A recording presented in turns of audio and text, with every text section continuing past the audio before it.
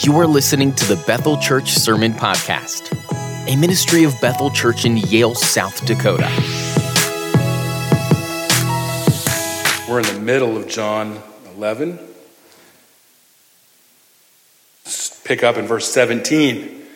We're going to pick up in verse 17. So if you would, stand with me as we honor the reading of Scripture together.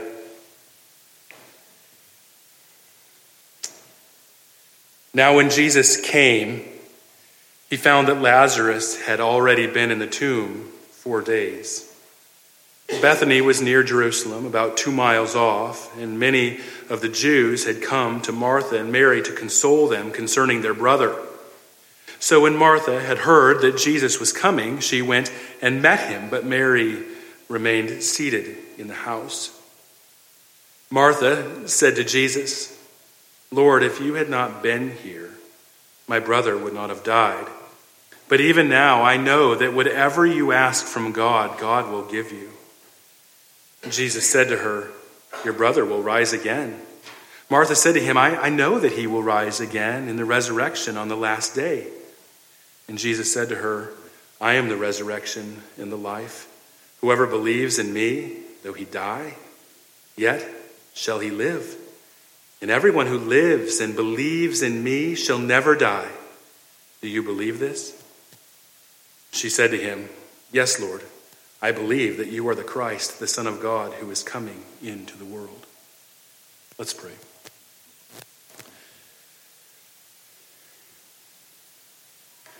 Our Heavenly Father, as we approach your word this morning, we pray that you would speak to us through it. We pray that your Spirit would exalt the Son. We pray that we would see Jesus more clearly. We pray that our eyes would be open, our hearts would be receptive to the things that you have for us this morning. Pray that your Spirit would convict us of where we err, and lead us to Jesus. Lord, we pray that in all of this, we would see and understand hope, resurrection, life that is available to us in Jesus Christ. And we pray all of these things in Jesus' name. Amen. You may be seated. About 50 years before Jesus was born, there was a letter written by a well-known Roman. And this letter was written to Cicero. Cicero, you might have heard that name. He was a great orator. And the occasion for the letter that was written to Cicero was because Cicero's daughter had died. Tullia was her name. The letter was magnificent in many ways. It expressed tremendous sympathy. It reminded this grieving father that what this daughter experienced is what every person will ultimately experience. The letter was warm. It was moving. One person said that. For a letter that was so applauded on so many accounts, it was a wonderful show of sympathy to a father dealing with the death of a daughter. There was something in that letter that was glaringly missing. And that is that letter didn't contain anything about hope beyond the grave. What is the Christian hope? We labored this point last week, didn't we? We said that the hope of the Christian life is that Jesus gives life. That's real hope. Paul, about a century after this, wrote a letter to Christians that had been discouraged because their friends and family were dying. And he wrote them a letter, but it was different. But it was the same. Like the letter that was written to Cicero, Paul acknowledged the sorrow of his readers. Listen to what he wrote, and you'll see the difference. "But we don't want you to be uninformed, brothers, about those who are asleep, that you may not grieve as others who have no hope. For since we believe that Jesus died and rose again, even so, through Jesus, God will bring with him those who have fallen asleep. Therefore, encourage one another with these words. Notice that Paul does something here. He acknowledges grief. He doesn't tell those that are reading his letter, you are Christians and experiencing loss, but just buck up. He isn't telling them not to grieve. What he is saying is that Christians grieve differently than those who have no hope. For the Christian has hope, and that hope springs from the resurrection of Jesus Christ. And that hope is that one day you and I will rise too. We talked about this last time, what hope is. What is interesting is that we see Jesus now in our text. He is the master minister. He's going to come and he's going to confront Martha in her grief. And we're going to see how he offers hope in the midst of tremendous difficulty. Let's just walk our way through this text. In verse 17, we learn that Jesus got to Bethany and Lazarus had been in the tomb for 4 days. Bethany was near Jerusalem. It was about 2 miles off, we're told, so it was close to Jerusalem, where the great hostility toward him existed by the religious leaders. John is sure to remind us how close this was to the city. In fact, in the Greek, it's not miles, obviously. It was 15 stadia, or about 1.72 miles. Something else at the onset that catches our attention is that Lazarus had been dead for 4 days when Jesus arrived.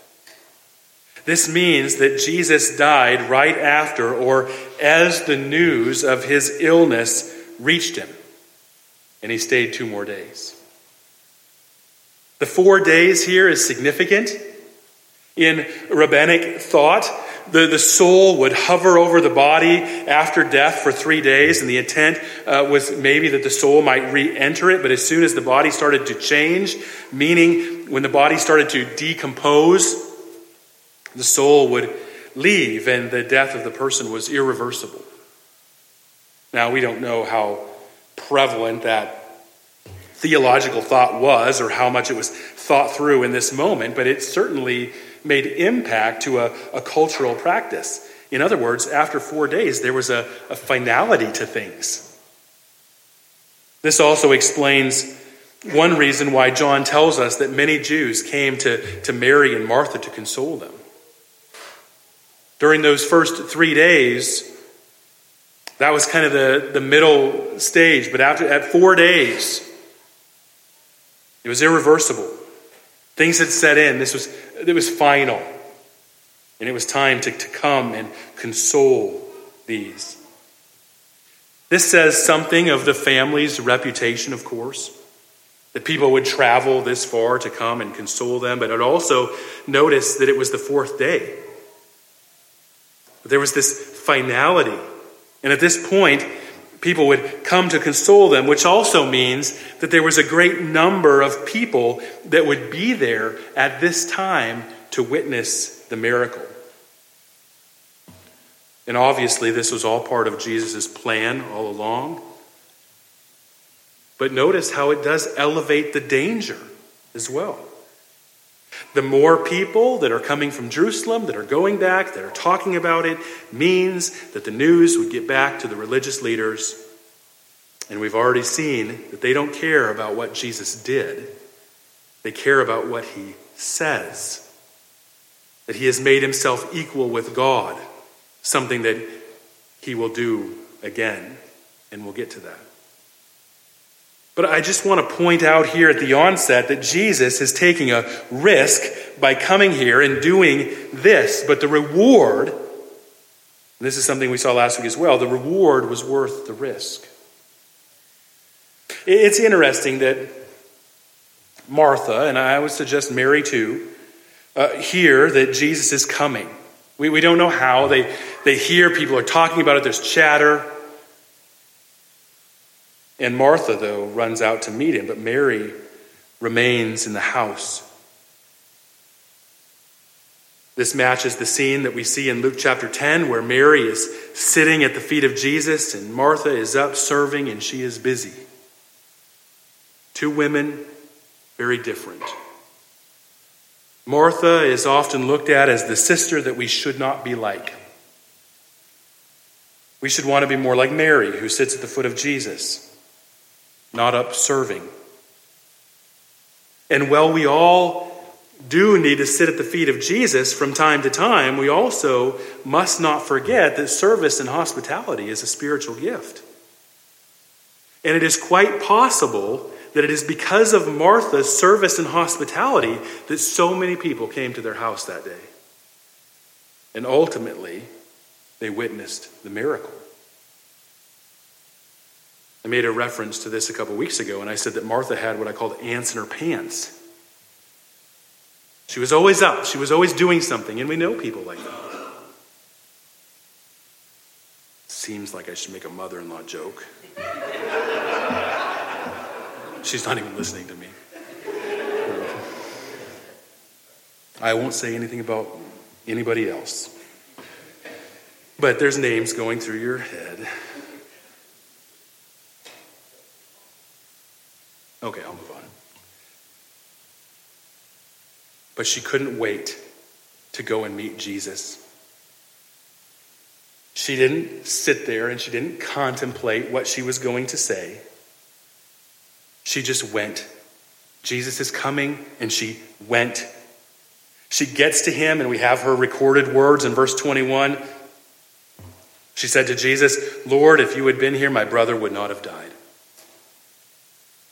Now, many commentators, when you read this, good commentators treat this statement by Martha as a rebuke. They use the word rebuke. She's rebuking Jesus. She went out, she met him on the road, and she gave him a piece of her mind. That's what it's saying. I think this kind of thinking comes from the idea that in the back of our minds, Martha isn't the spiritual one. Mary is. Mary sits at the feet of Jesus. Martha, she serves. She does hospitality. That's not a spiritual thing. But in fact, that is actually a spiritual gift. But I don't think that's the right way to look at this at all. And many commentators agree with me. That this shouldn't be seen as rebuke. If it is, then what we are saying is that those with the spiritual gifts of service and hospitality aren't quite as spiritual. That's a lower gift, and that isn't true at all. Could it be that Martha's expression here was just the frustration of a heart that was overwhelmed by grief?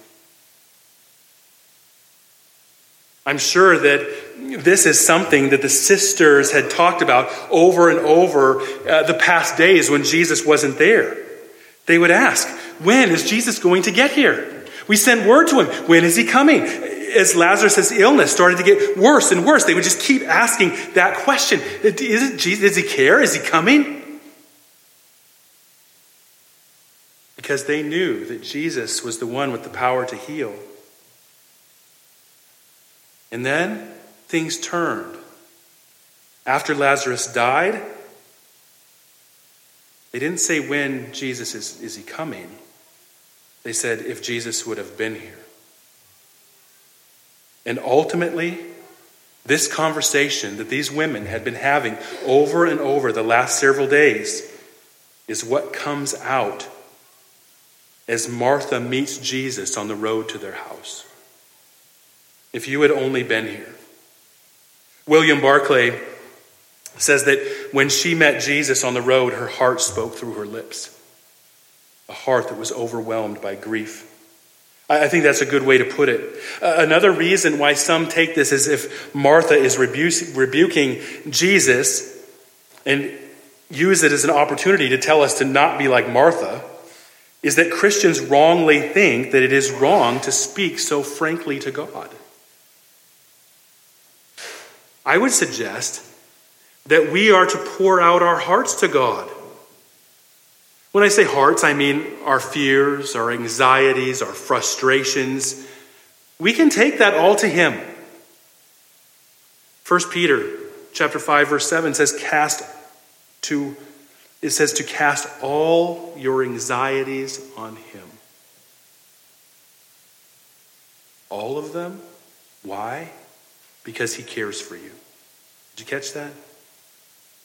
He cares for you. He's your father. He's the perfect father. And the perfect father is the one that you can come to when your heart is overwhelmed by grief. If not him, who? Abba, Father. He's the perfect father that cares about his children. And that everything that we are walking through, we can come to him. This means that we can come to him in our grief when we are overwhelmed. You don't have to get it straightened out first. When there's so much going on that you can't comprehend it, you don't have to comprehend it before you come to him. Our burdens, our questions, those things that are frustrating us that we don't understand. I mean, just think of the resounding phrase in the Psalms. How long, O Lord? How long? That phrase comes from a grieving, a frustrated heart, full of anxiety. I mean, and these are people that are writing these things that are full of faith. It's a heartfelt cry to their God. Let me ask you this question. What does affliction do in the life of a Christian? It pushes you to the Lord Jesus Christ. And we pour out our hearts to him when we go to him. I think I need to clarify something here. And the reason that I'm adamant here is that Martha's statement, I'm spending so much time here, that Martha's statement here should not be seen as rebuke, but as grief is important. Some might think, well, that's just nuance. That she was rebuking God in her grief, right? You can use the word rebuking there. I'm using the word more properly, not generally. Rebuke means to confront one with wrongdoing, to warn them. That's just not what is happening here. I think it's helpful here to understand something about grief. Grief throws a person for a loop, and often grieving Christians lose hold of truths about God that they ought to know.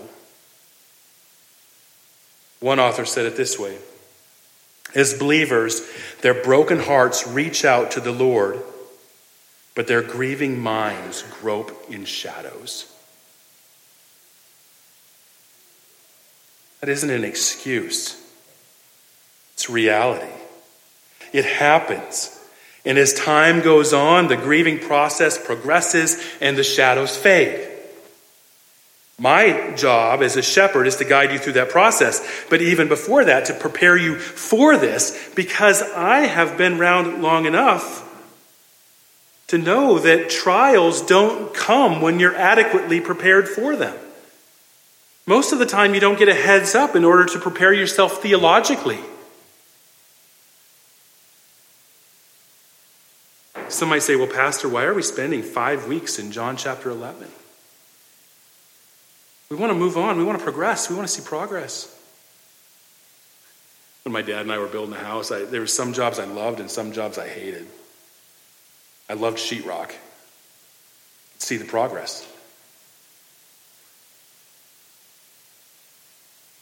Let me tell you why. And obviously, this was my preaching plan that was set in motion long before Jody experienced complications from surgery and was ushered into the presence of Jesus. But why? The answer is simple. I don't want to skip over this. There's something about Jesus' conversation with Martha that we need to hear, and it deserves more than 30 minutes, which we're going to give it. But my friends, there's so many that face trials. They call themselves Christians, but the trials, they overwhelm them, and they do rebuke God. They charge him with wrongdoing, and in their case, they walk away. They say, this is too much. I can't take it. It's enough. See that in the parable of the soils. I want these important theological truths to be so evident to you that when the shadows of the grieving mind come, they don't last.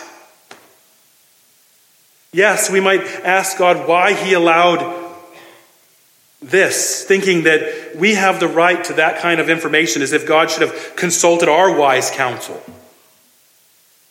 Yeah, we might do that in the throes of grief. When we say it now, it sounds kind of ridiculous. Like God should consult us. We don't think about it that way. But to the mind that is overwhelmed by grief, these are some cases that the questions that spring forth from our heart. And our good Father knows this. Our good and perfect Father. Let me just say one more thing here before we move on. That is why the ordinary means of grace is so important. To sit under the preaching of God's word. I mean, this says little about me and much about how the Lord uses his word. That's why we call it a means of grace. God uses the proclamation of his word as means. A means to grow you, and get this list, to grow you, to shape you, to equip you, and also, and don't miss this, prepare you. Going along with that, please study theology. Know the truth. What I mean here is the basic tenets of the faith. Not theological quandary. I mean the basic tenets of the faith. Let me just give you a good catechism I would recommend. It's called the Orthodox Catechism. It's the basic question. It's the basic Christian faith in question and answer format that can be learned and taught and dug into because there's so much scriptural support. Okay. I've defended Martha quite a bit here, but I also said that in grief, our minds are in theological shadows. So the next question is was there an error in thinking on Martha's part? And I would say that her error was at least twofold. First, she assumed that Jesus had to be physically present in order to heal her brother. And we know that isn't true. Remember the father that came to Jesus and wanted him to come back to heal his son in John chapter 4? And Jesus just told him to go home, that his son would be fine. I mean, here's this royal official, we are told, that was at the end of his rope. His son was about to die, and he went to find Jesus, and Jesus healed him without even going there. He didn't take time to lay his hands on the child. He didn't pray over the child. He just said it, and it was so. Another error that Martha made here in her grief was that she presumed on the promises of God. Do you see what I mean? She assumed that the will of God was for her brother to not have died. This is another area in which the ultra-charismatic group gets it way wrong, and it's dangerous. When I say ultra-charismatic, I mean a lot of charismatic groups that are influenced by this are seriously wrong in their teaching because they believe that it is the will of God to heal. Kenneth Copeland writes this: God does not play favorites. It is his will and desire for you to be healed, period. I'll say this: theology has consequences. And bad theology has very bad consequences. And this kind of teaching is theological poison. Now, even though Martha didn't say it like Copeland, notice that he's not saying something in the midst of grief. He's actively leading people astray with dire consequences, and we could go on and on about that. But we know from verse 6 that this was not the case. And we talked about this before. But God's will was that Lazarus died. There's no way to read this text otherwise. That's difficult for some, especially in the throes of grief. It's tempting to say, well, in the midst of grief, that God has failed you because he took the one that you love. But in reality, and this is how one commentator said it, God has not promised to preserve us from death or any other trial. The author of Hebrews reminds us that it is appointed for man to die. And then comes the judgment. Let me ask you this question. If it is appointed, who appointed it? It was appointed that every person die. Who appointed it? The fact is, until Jesus returns, it is God's will that each of us will die. And suffering is the result of the curse of sin brought into humanity by our first parents. And of course, there's a great cultural conversation about poverty and injustice and all of these other things. This too is part of the curse that will exist until Jesus returns. Yes, we can help alleviate that, and we should help where we see it, just as we try to bring comfort to the one who is grieving. But just as Jesus says in chapter 16, verse 33, in this world you will have tribulation. So build a faith that will stand up and not crumble. This is why I always point you to Christ. Because faith has an object. Faith isn't just a thing in itself. Faith trusts. It has an object. Rest in Christ alone. Trust his word, his promises, and don't presume to know more. Now we might read verse 20 and think that Martha's faith in Christ was abandoned if we just left it there. But the next verse, we know that that wasn't true. She says, but even now I know that whatever you ask from God, God will give you. Now, for the sake of time, I'm not going to really get into this, but too deeply here. But some here will say that what she is asking from Jesus is to raise her brother from the dead. It's not what she means. It's very unlikely. It's unlikely because of her previous statement. And also, when we get down to verse 38 and Jesus approaches the tomb to do just that, she tries to stop him, reminding him that he had been dead for 4 days and he stinks. Now, what did she mean, though, when she says this? Well, again, we must remember that her heart was full of grief and emotion, and she was reaching out with faith that she has in that moment. She's asking him to help, to bring comfort. Listen to what Don Carson says here. He says, even now, in her bereavement, she has not lost her confidence in Jesus and still recognizes the particular intimacy he enjoys with his Father, and intimacy that ensures unprecedented fruitfulness to his prayer. In other words, she trusts Jesus. She knows that Jesus has a unique relationship with the Father, and she trusts him. I really don't think that we ought to make more of her statement than that. So we've looked at Martha's words. Now we need to turn to Jesus' words in response. Now, just to reiterate where we have been, Martha is grieving. She's struggling. Her mind is in the theological shadows, right? This is shown by her statements to Jesus as she meets him on the road. Jesus looks at her after he listens to her, and he says, your brother will rise again. Martha needed to hear this. She needed good theology in the midst of her grief. Her grief needed to be grounded in hope. And Jesus is pointing her to hope. I love the fact that in the next verse she affirms this. I know, she says, that he will rise again in the resurrection on the last day. There was a lot of religious Jews at the time that didn't even believe in resurrection. The Sadducees, they didn't believe in resurrection. The Pharisees believed in resurrection. So Jesus is pointing her to theological truth, to hope, which was something that was probably a little bit controversial, and she affirms it. So it isn't that she didn't know this, but she needed to be reminded of it. The lesson that we can take from this is that when Christians are struggling, we can point them to hope, to truth, and we should.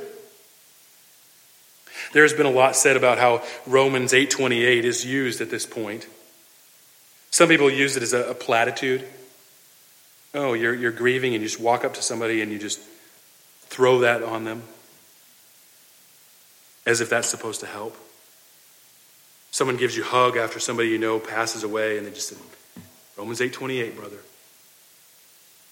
Not helpful.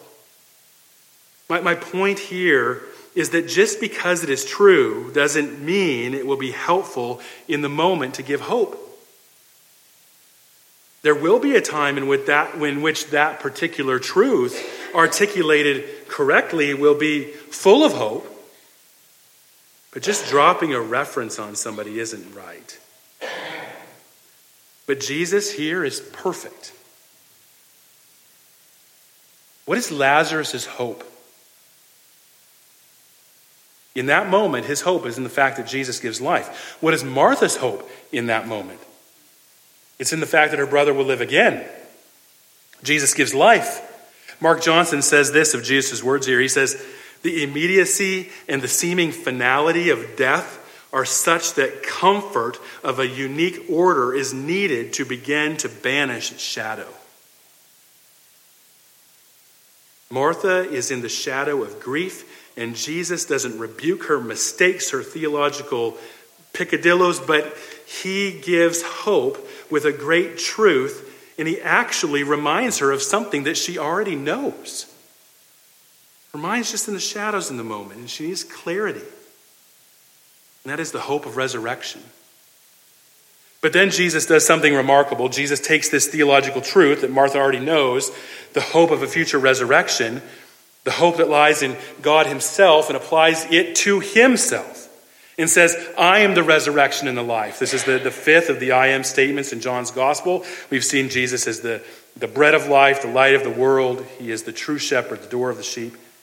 And now at the scene of Lazarus' death, he tells Martha that he is the resurrection and the life. I love what J.C. Ryle says here about this I am statement. He says, Jesus tells Martha that he is not merely a human teacher of the resurrection, but the divine author of all resurrection, spiritual or physical, and the root foundation of all life.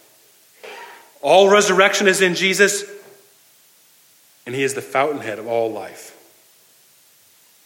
Now, just so we are all on the same page here, Jesus isn't only speaking of the physical resurrection of Lazarus, just as he isn't only speaking of the resurrection at the consummation of history. Certainly those things are included, but it isn't all that he is speaking of. This is made clear in what he says next. Whoever believes in me, although they die, yet shall he live, and anyone who lives and believes in me shall never die. Certainly there is a spiritual element here, a spiritual resurrection that he's talking about. There is a spiritual life to a dead soul. Paul speaks about this in Ephesians 2. Here Paul is speaking to the church, and he says that these people were once dead in their sins, and he describes them that way. He describes what it means to be spiritually dead, an object of God's wrath. And then he says, but God made you alive in Christ. That's resurrection. And it happens solely by the grace of God through faith in the work of Jesus on their behalf. Jesus is speaking of something very similar here. He's telling Martha that he is true life. And for those who believe, this life begins at present. And although that one believes, they die physically, but they shall live. Let me just go to the Orthodox Catechism that I mentioned earlier on this question. This is question 45. How does Christ's resurrection benefit us? Answer, first, by his resurrection, he has overcome death so that he might make us share in the righteousness he won for us by his death. Second, by his power, we are already now resurrected to a new life. Third, Christ's resurrection is a guarantee of our glorious resurrection.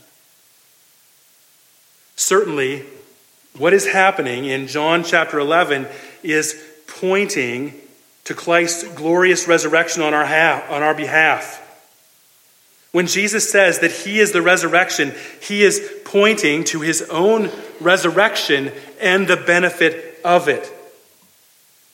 And it is because of that resurrection that his perfect obedience becomes ours, that we are spiritually raised from death to life in what we call regeneration, a new birth, and we are promised the resurrection of the body at the end of time. It's guaranteed.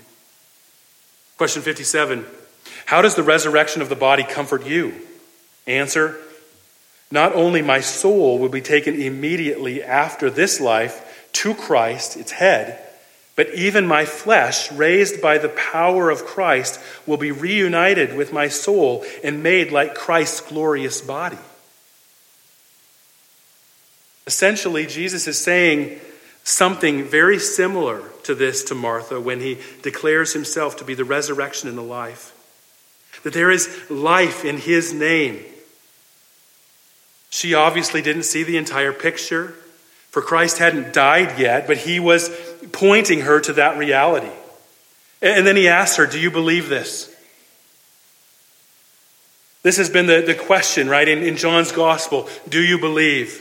Remember, the purpose of the gospel is that you might read these things about Jesus and believe. Jesus was after people to believe in him, to trust in him wholeheartedly for salvation of their souls. And Martha was no exception. He wasn't going to leave it there. He's going to ask her. And the master minister in this moment does what? He directs Martha to himself. Do you believe this? He is the source of true comfort because he is the resurrection and the life.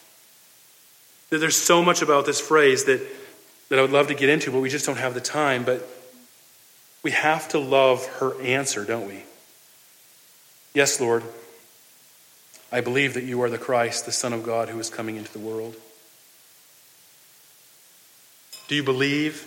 He asks. Her answer essentially is, not only do I believe what you have said, but I believe who you claim to be. It's a beautiful statement. Let me just close with this. The words of B.B. Warfield. B.B. Warfield, that's a name you should know. He was a professor at Princeton Theological Seminary from 1886 to 1921. That was when Princeton was still good. He was one of the last conservative Presbyterian theologians before the split in 1929, a split that formed Westminster Theological Seminary, which is the conservative side. So Princeton was liberal after that. Anyway, Warfield said this about Jesus' words, quote, I am the resurrection and the life. Whatever death is and all that death is, that is what we shall be saved from in this salvation.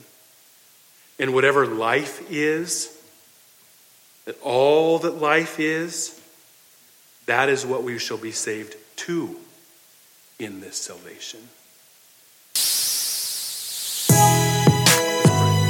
Thank you for listening to this sermon resource from BethelMBChurch.org. If you'd like to learn more about Bethel Church or find other resources, please visit our website at BethelMBChurch.org. Bethel Church exists to bring glory to God by promoting the joyful worship of Jesus Christ both here and abroad.